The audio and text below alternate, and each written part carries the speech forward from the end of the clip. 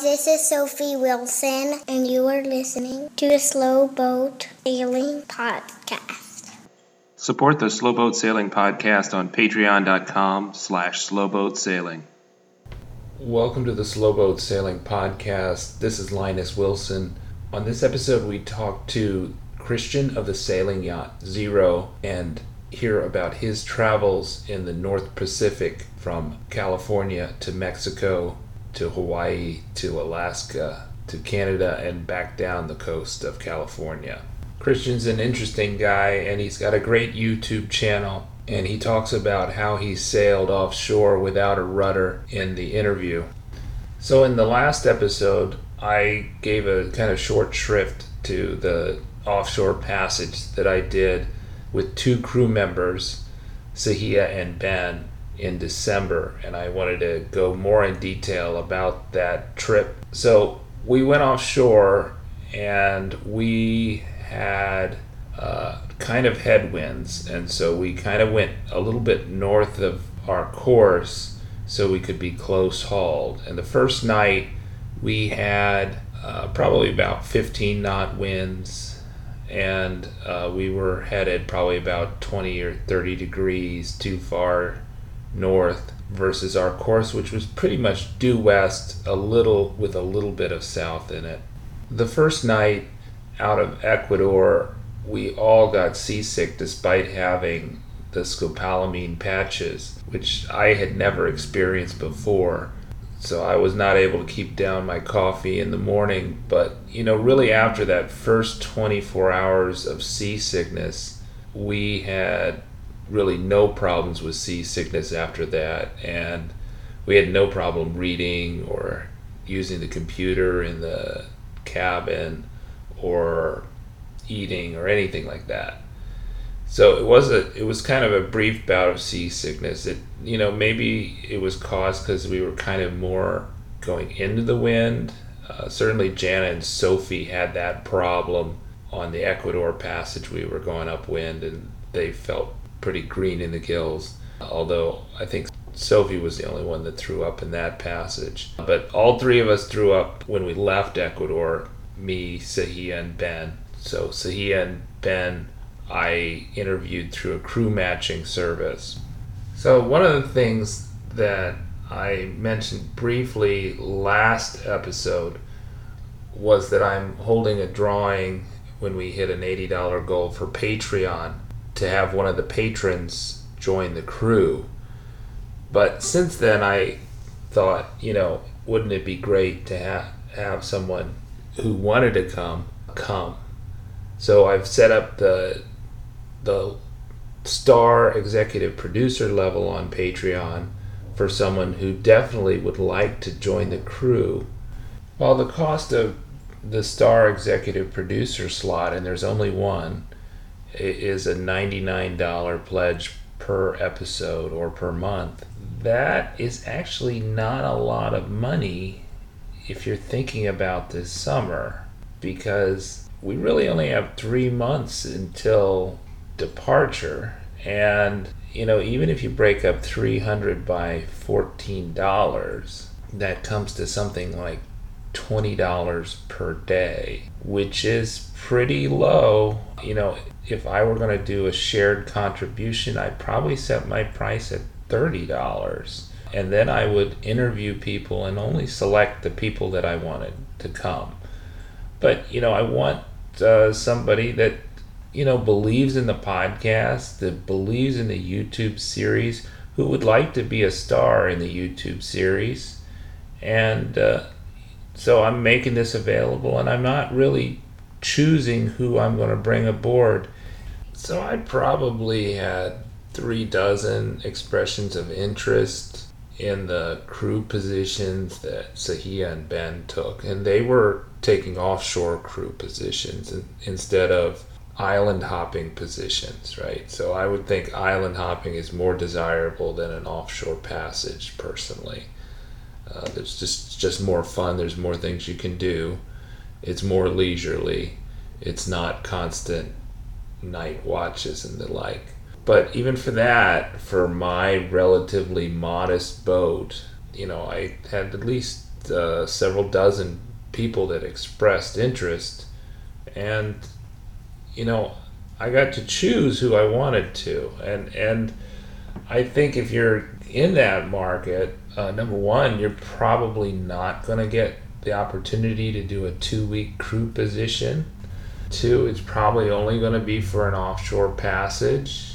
3, it's probably not going to be in such a desirable cruising ground. Obviously, if you compare it to a captain charter, and you're starting and ending at the same place, more or less, it's 2 weeks, I am a captain, then the costs get into like $400 a day. So if you end up paying $20 a day, wow, that's a deal. And you don't have to go through a huge screening process. The one thing I would probably say for sure is that I have a couple waivers you have to sign. I won't allow smoking on the boat.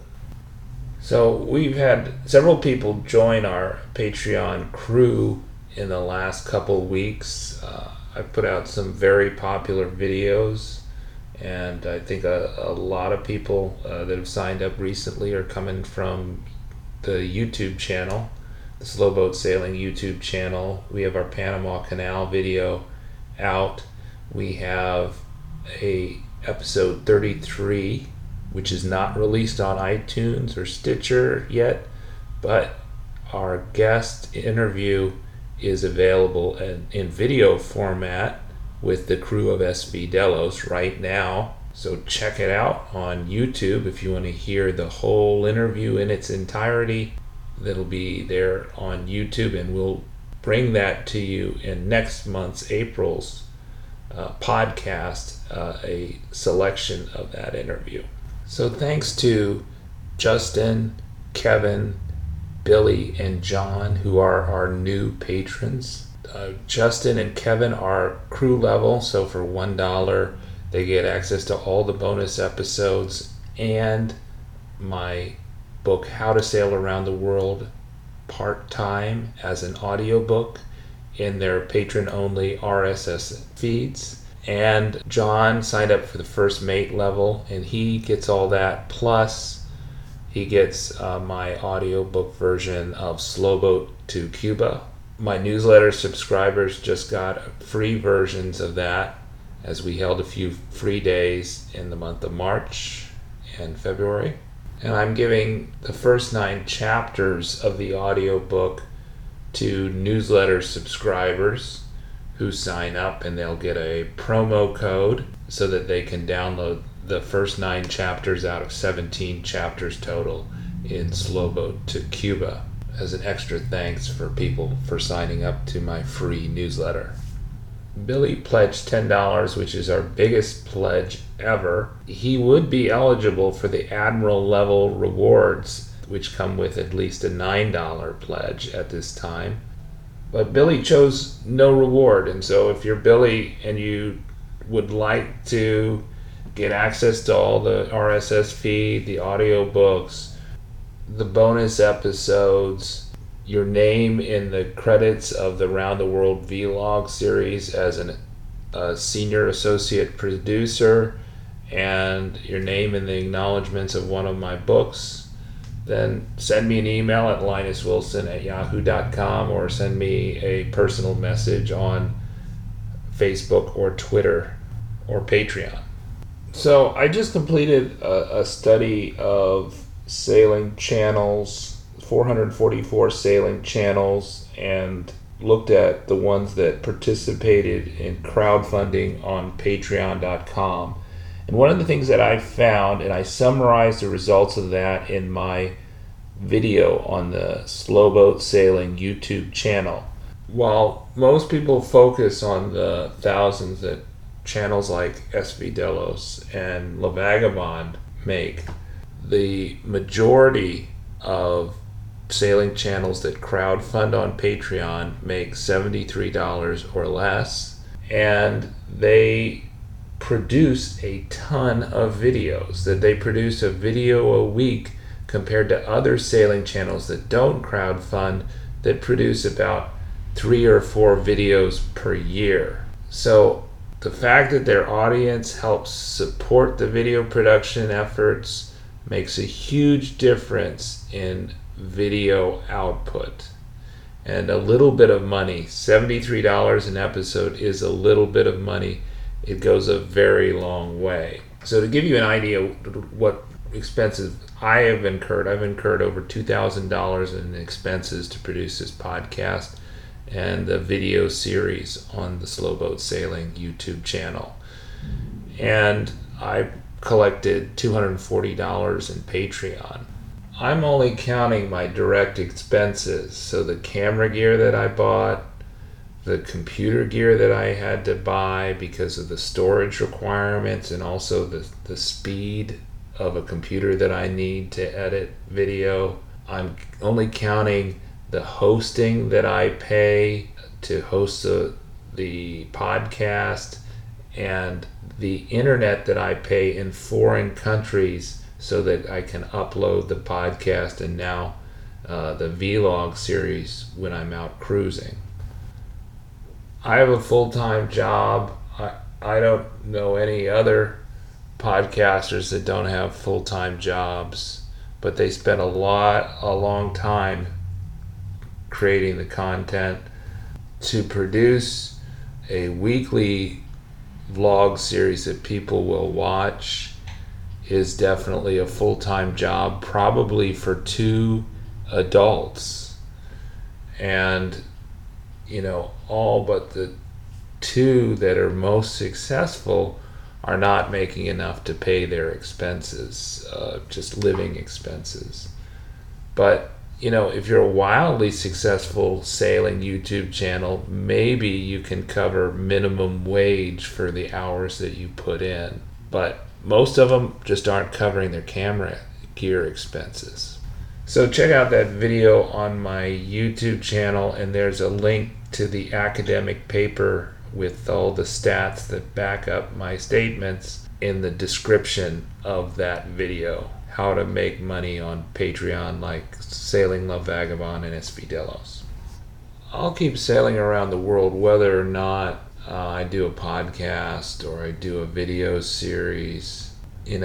I don't need to be in the content creation business, which does not pay for itself, to pursue my sailing.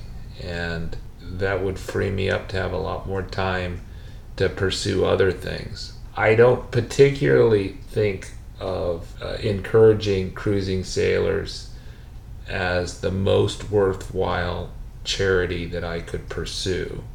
That I think there are a lot of better places that you can put your time and money that will go a lot farther than encouraging men aged over 35 who would like to do long distance cruising, which is primarily my audience, according to the stats on YouTube. But I'm enjoying the podcast right now, and I'm enjoying the YouTube channel, and I'd encourage you to give generously and help support that content creation.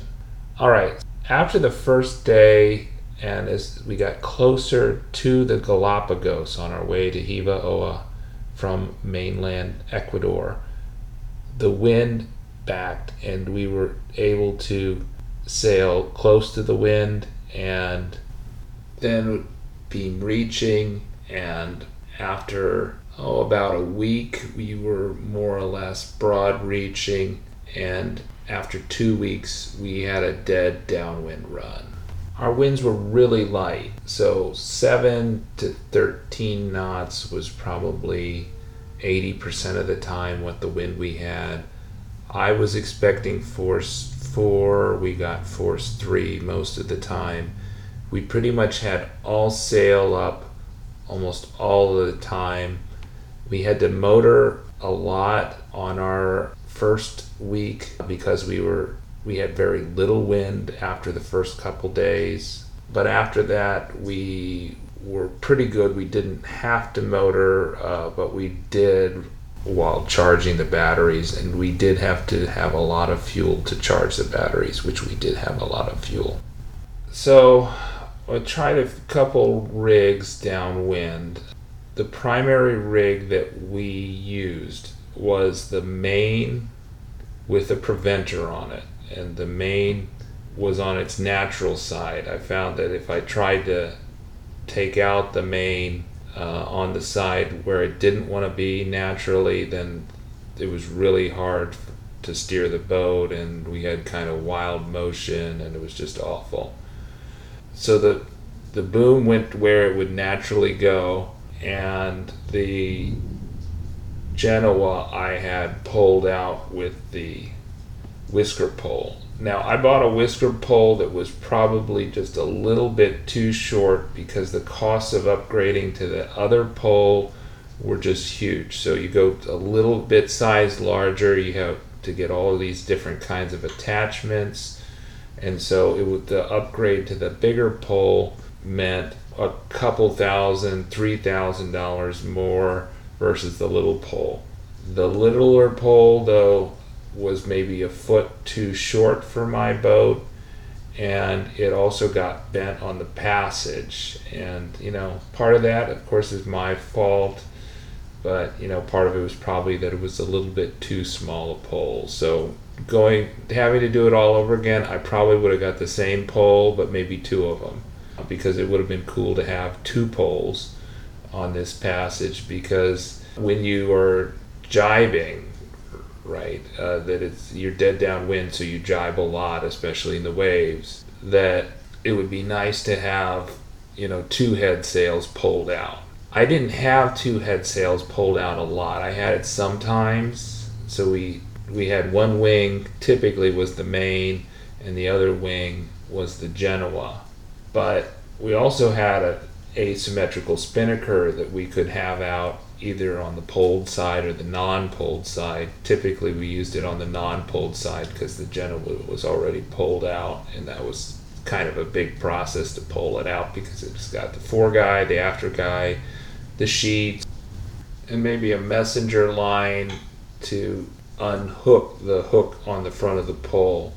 I found that I never could get the jaws to unhook from the sheet when I wanted it to, and really the only way I was able to do that was to drop the pole and get it close enough that I could pull the jaws open, which was kind of some sort of defect with how the whisker pole worked.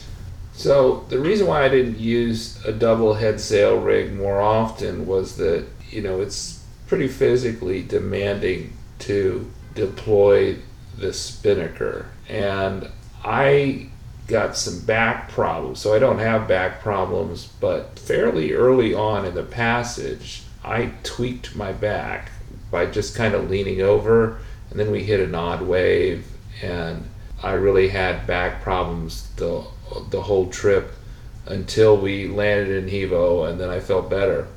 I didn't feel comfortable with either Ben and Sahia going forward in the foredeck and sail handling. I just didn't think they had enough experience for that.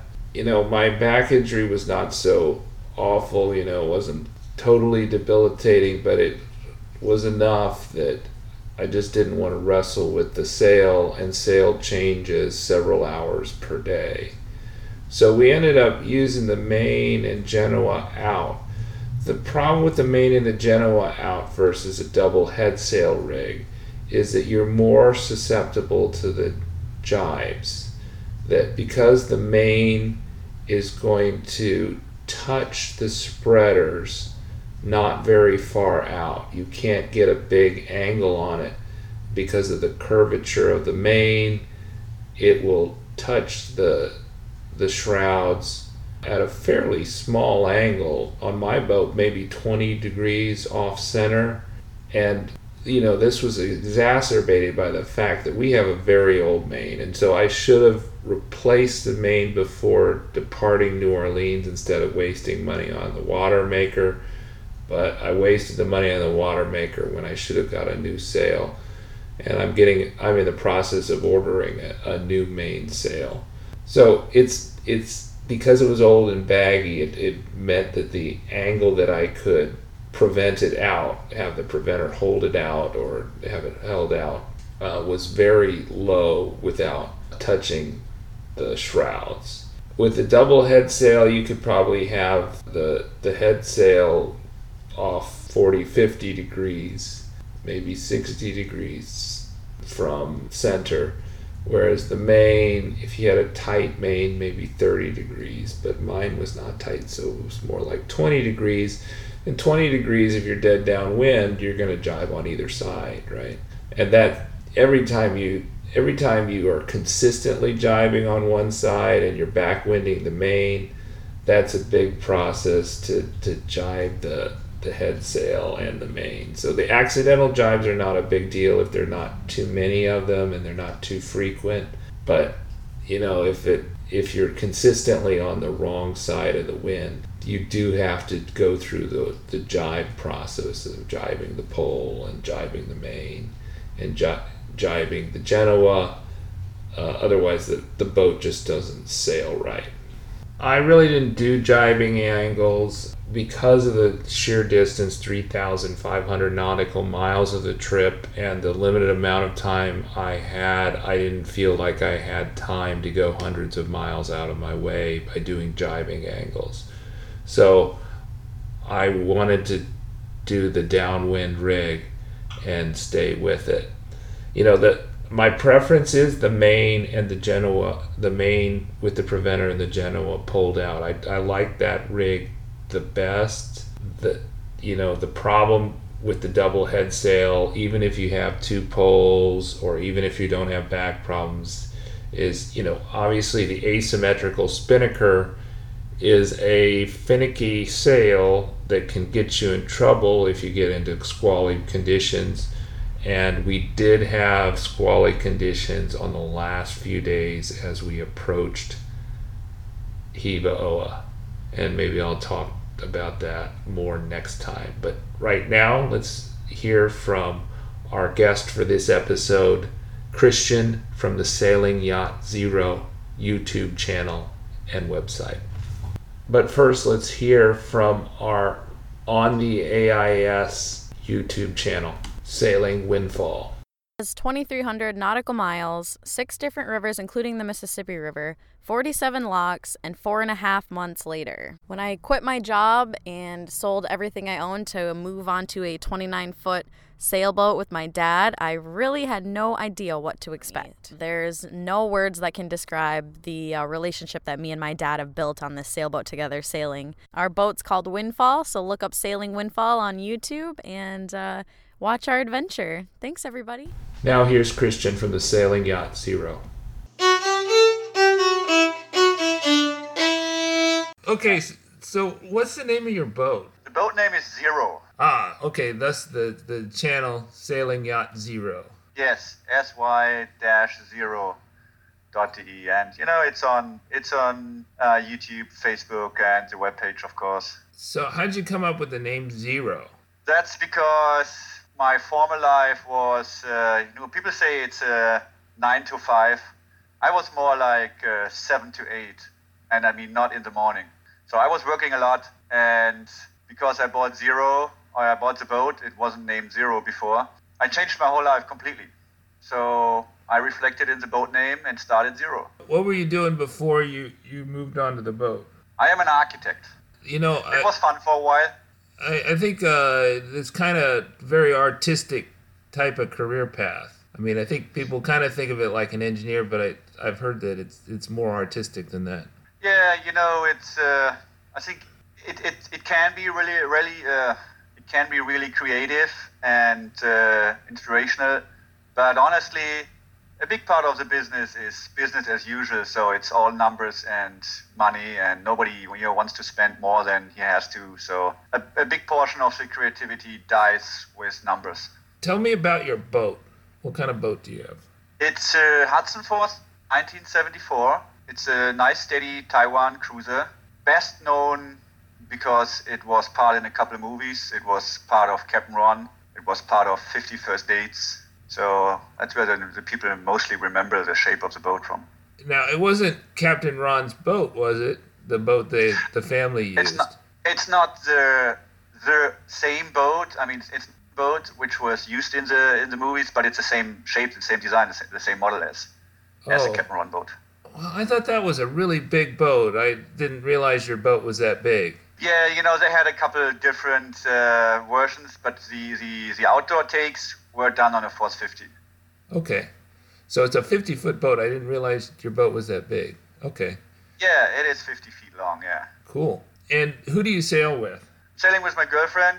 What's her and name? I occasionally have some other people on the boat. So my brother was part of the Pacific Crossing, and I have friends on board, and my dad was with me. So every once in a while, we clean out the guest cabin and put some new faces on the boat. What's the name of your girlfriend? Rebecca. Okay. So where'd you buy the boat? I bought it in California, in San Diego.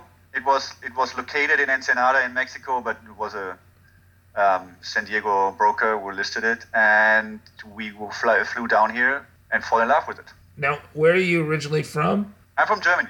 Where in Germany? A little town called Dortmund. A little town called Hagen next to Dortmund, but nobody knows Hagen. It's in the northwestern part, close to Cologne. So that was just moving onto the boat in California was a big step, right? Yes. Yeah, the biggest step I did for a long time. Why do you choose to do your videos in English? That's a good question.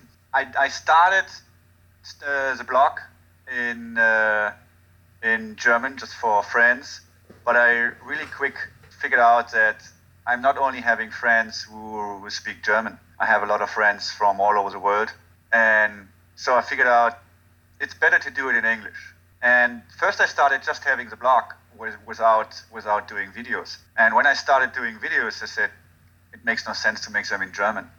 I mean, the big portion of my followers are Americans and Australians, so I think it's the biggest portion actually. Okay, you're in San Diego, that's right? Yes. What did you need to do to the boat before you guys kind of cast off? Oh, that's a long list.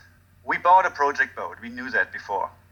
And we were fine with it. So we started working on the boat to make it kind of ready to go for sailing it to Mexico. So here in San Diego, we, checked the engine, fixed a couple leaks, and put electronics on. We put it on a dry dock, and then we started the big refit, which included taking down the mast. We have wooden mast. We sent them to Bearwood, inspected all fittings, treated all cracks. We had a couple cracks in the mast, small ones, but once it was all down to Bearwood, we rebuilt the mast pretty much like they're new now, painted them, changed the rigging.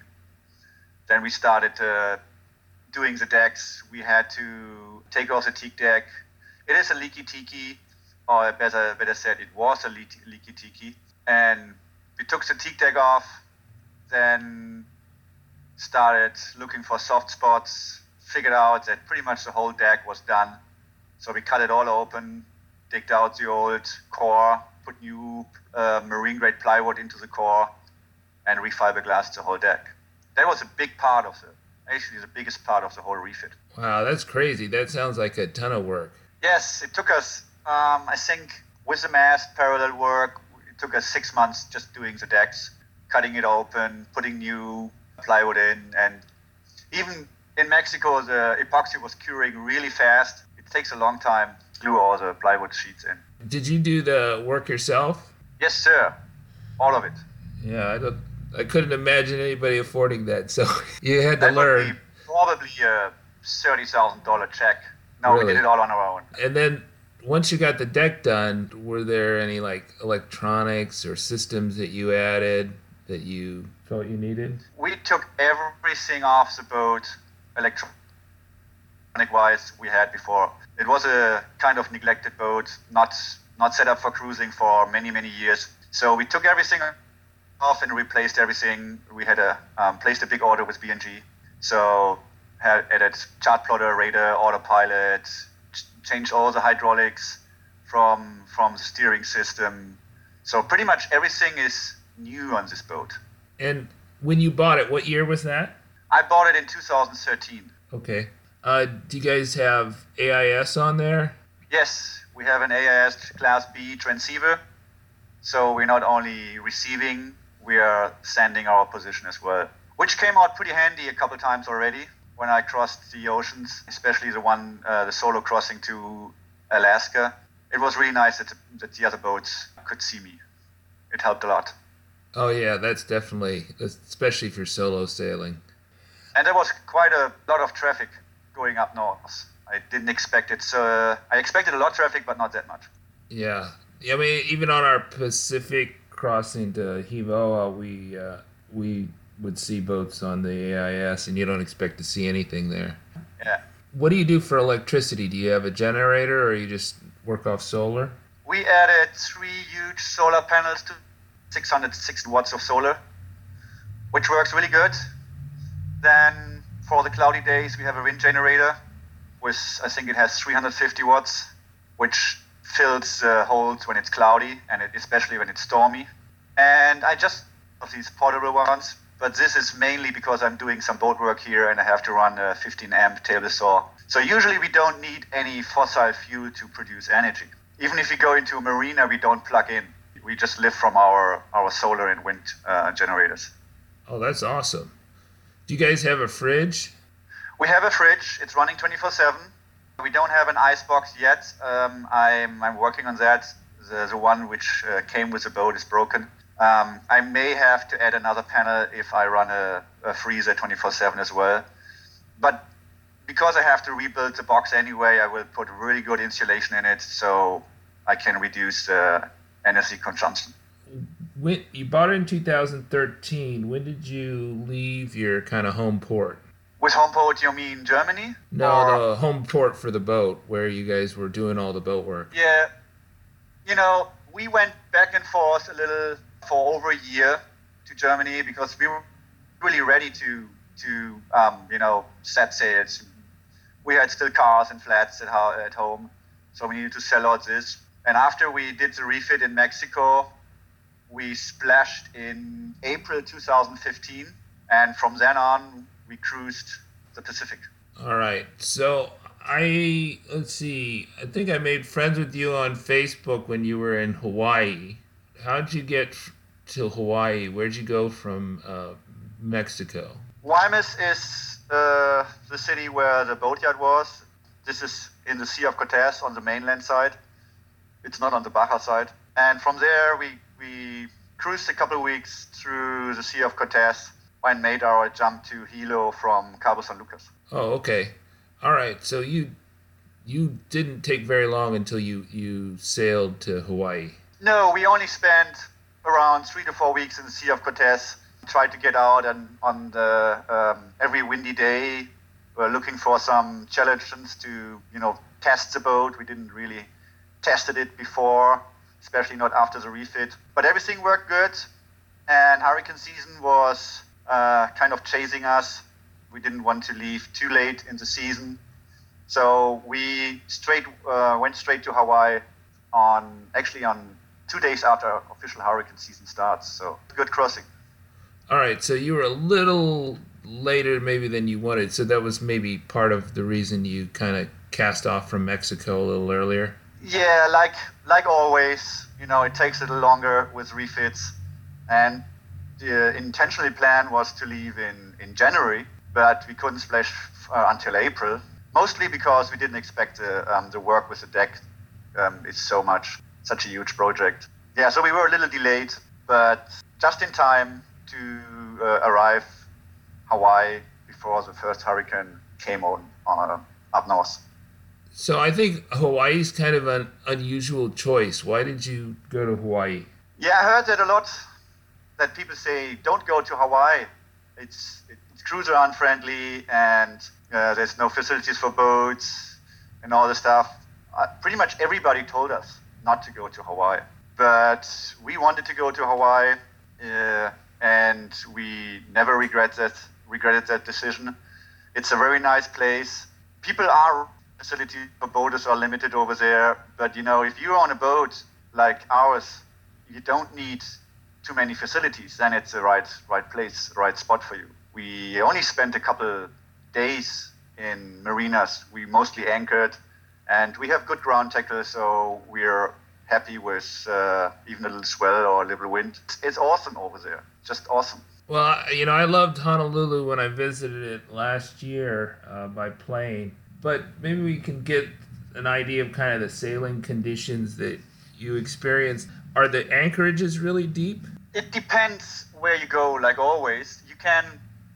We found so many anchorages which were in the 20 to 30 feet range without any problems. We anchored most of the time in Kihei, it's in Maui, where we anchored in 25 feet, perfect sand, holding conditions. We were the only boat over there, so the reef covered the swell a bit.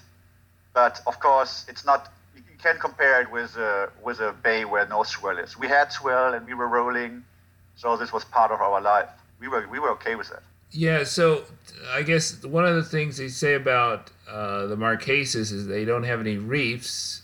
You really have to watch where the swell direction is coming from. Is that the same case in Hawaii? Hawaii is pretty easy swell-wise. I mean, the winter swells are coming from the northwest, and the summer swells are coming from the south. The winter swells are way stronger, of course, than the summer swells. All the big waves are only coming up in winter on the north shores. But it can be a 6, 8, maybe 10-foot swell in summer as well. That's always something you have to keep in mind. Like weather, you have to check weather every day in Hawaii. It is in the middle of the ocean. You better never forget that. Many boats end up on the beach or on the reefs when they just forget about it or leave it. But we were living on the boat. We were staying on the boat every day. So when I check weather every morning, the weather forecasts are good enough to get a good idea when to leave the place or not. So are there reefs or no? There are reefs in Hawaii, but they don't have any reefs or not too many reefs which are far outside. So close to the shore, you have to be careful on some places. But if you keep your distance, that's all deep water. There's no offshore reef where you can lose your boat like in other places in the South Pacific. Okay, so it's not like you go inside a reef and then you have like a 360-degree protected anchorage. You have a anchorage that is exposed to one side depending on the weather, but you thought that the swells were pretty stable. Yeah, on Big Island, there is only Hilo. I think you've been to Hilo, or? No, I've never been to Hilo. There's a very protected harbor. It's man-made, but it's really protected, called Radio Bay. That was our first anchorage. From there on, Big Island, there are not too many bays. It's only roadsteads. And on Maui, it's pretty much the same. It's mostly roadsteads. The only island who has really protected bays, like you just mentioned with the 360 protection, is Oahu. That's the only island. There's on the south side, there are a couple bays. Unfortunately, Pearl Harbor is completely blocked by the Navy. It's restricted to go in there. But on the north side, it's Kaneohe Bay, which is an awesome bay. It's a huge bay with plenty space to anchor, and it's really protected. There are a couple reefs inside. You have to be careful, but this is the only place on Hawaii which I consider is a really protected anchorage. So you said you spent a lot of time on Maui, is that right? Yes, we really fall in love with Kihei and Maui. It's a great place, great people. We met so many people and turned them into good friends. It was a really good time over there. So you liked the people. Was there any other things that you liked about Maui relative to the other places? Yeah, I'm not happy into big cities too much. I mean, I really like the remote places. Oahu, especially Honolulu, it's just a big city. It's still Hawaii. It's still beautiful, and the water was crystal clear over there. But Maui is smaller, and it's more the kind of idea you have. Think about Hawaii. I can't really say why it is better than the other islands. Probably because we had such a good time over there and we met so many people. Lanai is a good island as well, but it's pretty much private. Belongs to Larry Ellison, so there's not so many tourism going on except the two big resorts. Molokai is a beautiful island as well, even less inhabited. And my second choice would be Kauai, which was awesome. All right. What's Kauai like? Kauai is, they call it the Garden Island. It's way greener. I think it's one of the oldest of the Hawaiian Islands. It has some really nice cliffs on the northwest coast called Napali, the Napali coast, which is really nice hiking grounds. Not so much for anchoring there. You have to pick your day really carefully because of the swells. It's very exposed. But on a calm day, you can anchor there probably just for a day or two and enjoy a breathtaking scenery. And compared to the other islands, Kauai was the most beautiful island. It's not only the nature which makes a location good. So Maui was beautiful as well. A little more, civilization, a little more shops and bars and restaurants. So you can't really compare them one to one. But if I have to make a decision, it would be either Kauai or Maui. All right. And you spent how long in the Hawaiian Islands? 1 year. You sailed to Alaska, is that right? Yes. Yeah, Rebecca flew home for a couple months to get in touch with friends and family again. And I decided to go on my first solo sail. So I sailed from Honolulu to Kauai, prepared the boat there for the final leg to Alaska, and then pulled up anchor and left for the northern latitudes. Okay, so you sailed from Kauai to Alaska? Yes. My first attempt to sail to Alaska was from Kauai, it's Hanalei Bay, to the Aleutians. I wanted to go to Dutch Harbor. Unfortunately, I only came around 300 miles before my rudder broke and I had to go back. So yeah, I need to go back to Honolulu to fix the rudder. And after that, I had to shorten my route. So I skipped the Aleutians and went straight to Kodiak. Okay, so tell me how you dealt with the rudder breaking. How were you able to get back into port? Usually when I sail zero, I balance the sails. So I don't have either any pressure on the rudder or just a little bit pressure on the rudder, which makes it easier to sail, faster, of course, and I don't need so much energy for the autopilot. And in this case, I could balance the sails that I don't need any autopilot. So I was sailing for 2 days without any autopilot and without using the rudder. I just steered by adjusting the sails. After 2 days, I couldn't do that anymore because the wind died, and I decided to run the engine for some time. And then I figured out that my rudder is not working anymore. I have no idea when the rudder broke exactly. I just figured it out 2 days after I left port, needed to sail back. But I could just adjust the sails like I did before and sailed back to Honolulu. I tried a couple of different ways to steer the boat. Under engine, of course, you can't adjust the sails. You have to deal with prop work and with windage, even currents. I tried to deploy a drogue, rig the bridle, put them on my winches, and could adjust my course with just adjusting the lines on my bridle. But it slowed me down a lot. I could only make around 2 knots. Under sails, I did 6 or even more. So most time I sailed back to Honolulu.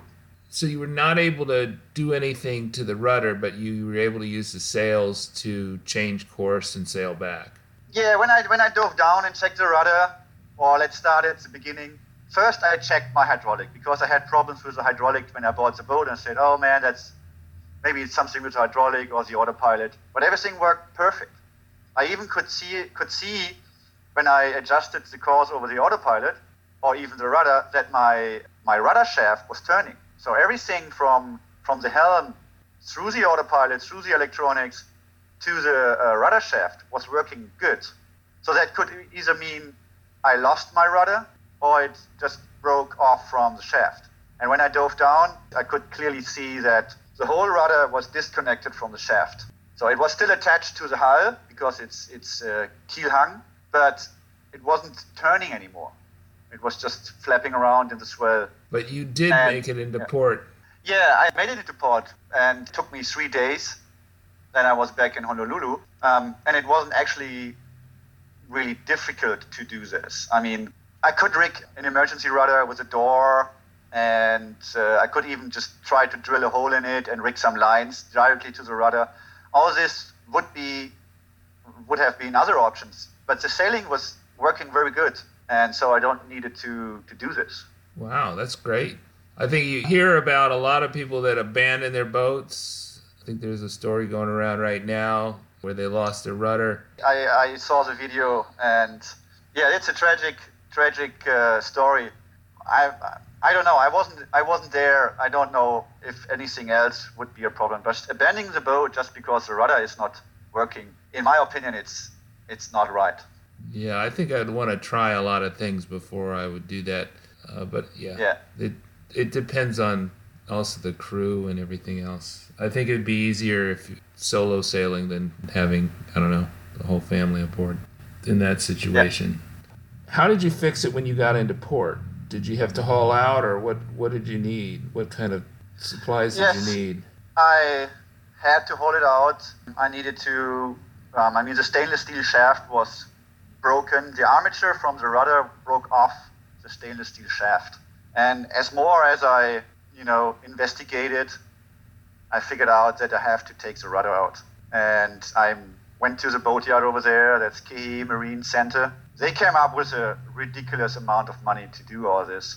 But after some time and talking to PDF Hawaii, which is a company located right in the boatyard, we found a solution that I could do the work on my own using their shop, and Kehe Marine Center closed one eye with, measuring the boat and all the stuff. They really helped me out, tried to find a solution for it. It was still expensive, very expensive, but I could manage it. I could handle it.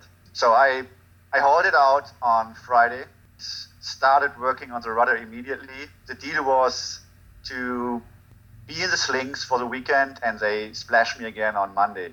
Or not on Monday, it was a public holiday, but on Tuesday.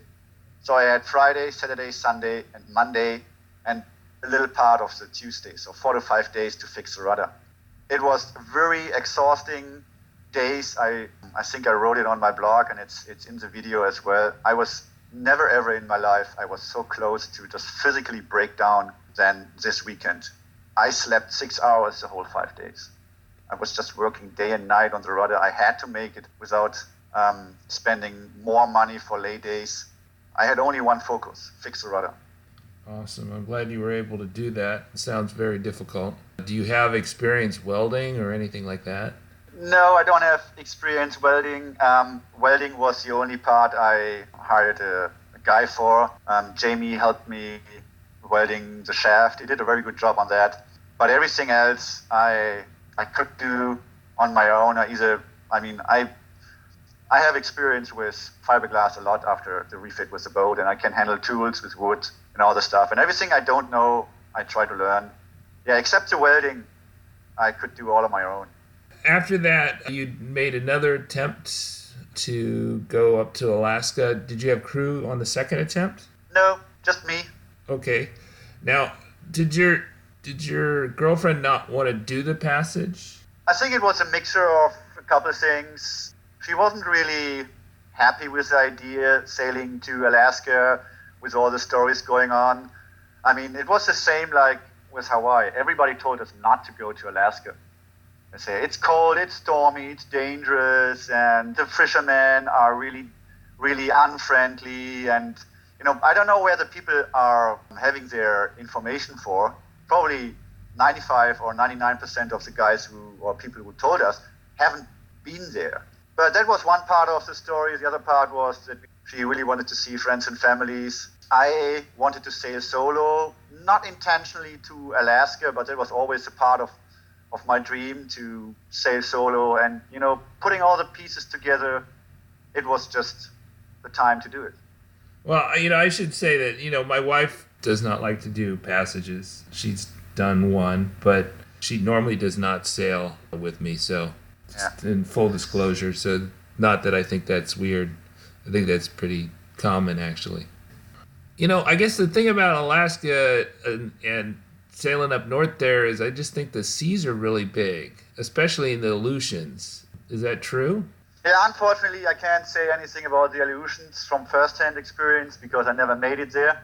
With repairing the rudder, sailing back, I lost another month, so I left Hawaii in early June. I had to shorten my route. The summer season in Alaska is pretty short, And even if I like to challenge, I like to have a couple of challenges on sailing, and I'm not only sailing in sunny weather, it would be probably not really nice experience to be there in the winter and in stormy conditions, especially when you're on your own.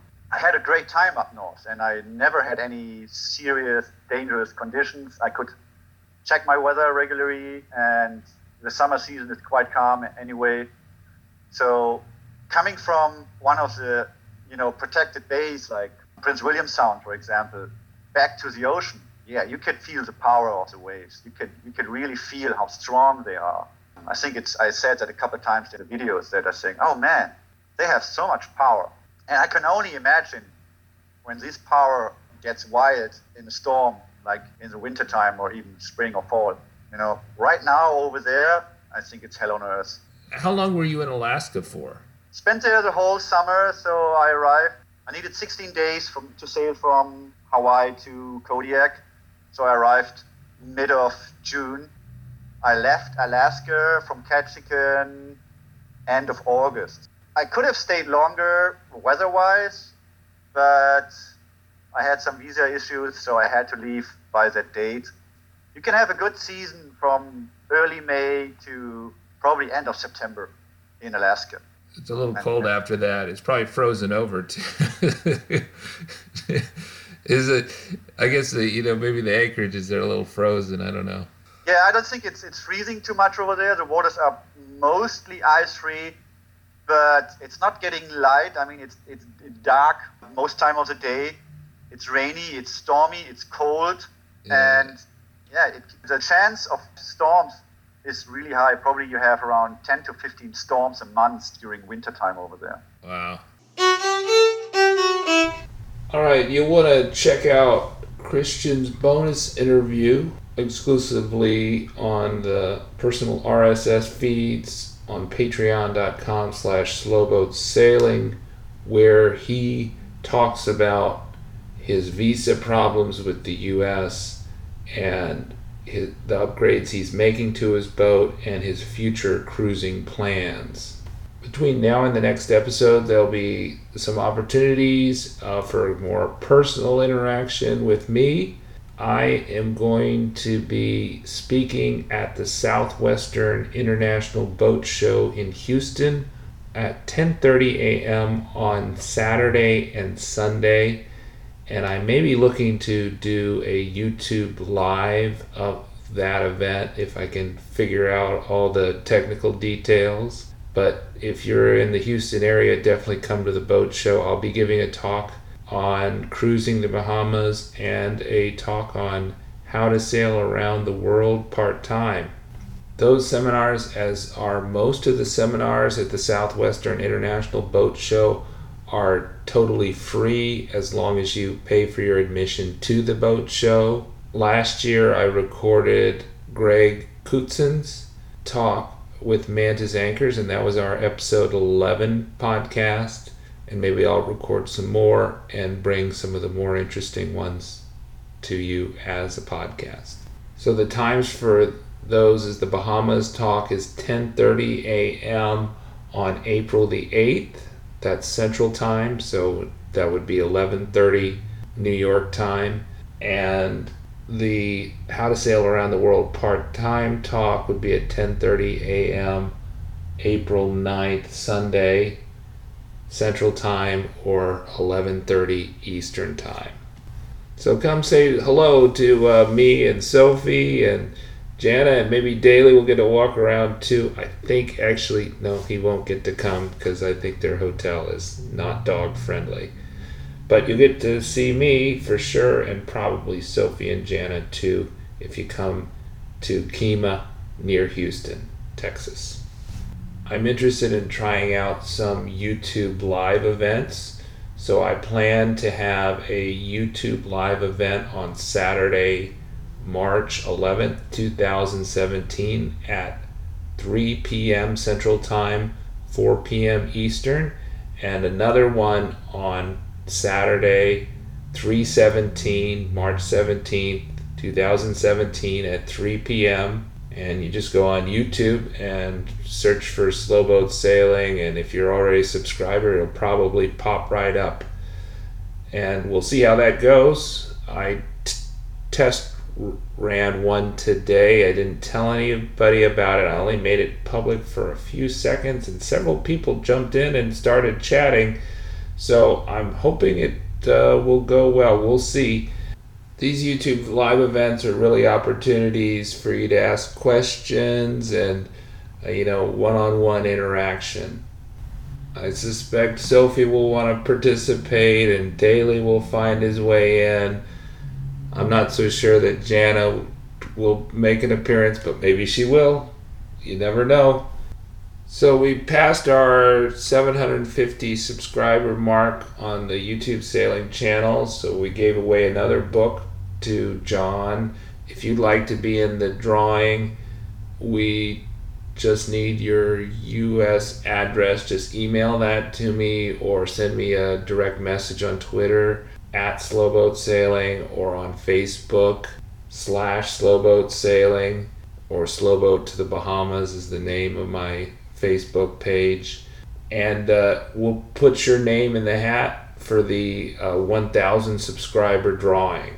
John should already have his limited edition copy of How to Sail Around the World Part-Time, and we'll be giving away another one when we break the 1,000 mark. The drawing's only open to people with physical mailing addresses in the United States. So we just did a long Panama Canal video, how to transit the Panama Canal. It takes you through all 6 locks of the Panama Canal from the Caribbean Sea to the Pacific Ocean and leaves you at the Balboa Yacht Club. In April, we're going to release episode 12 of the Round the World Vlog series. It's also going to be a long episode. Probably about 20 minutes would be my guess, but I haven't cut it yet. And we're going to sail to Ecuador offshore in episode 12, and that may be the last one. I've made episode 10 a patron exclusive for the first 3 months, so I will not release episode 10 until July 2017 when we're in the Marquesas. And the thinking about that is that it's really hard to upload new videos in the Marquesas, so if we have it already uploaded, ready to go, then we'll be able to give you that monthly episode.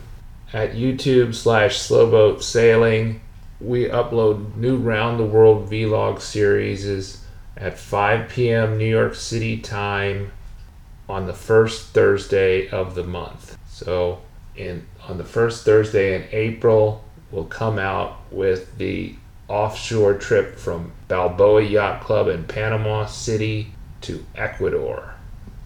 Hi, I'm Jana Wilson. Thank you for listening to the Slow Boat Sailing Podcast. Subscribe to our free newsletter at slowboatsailing.com.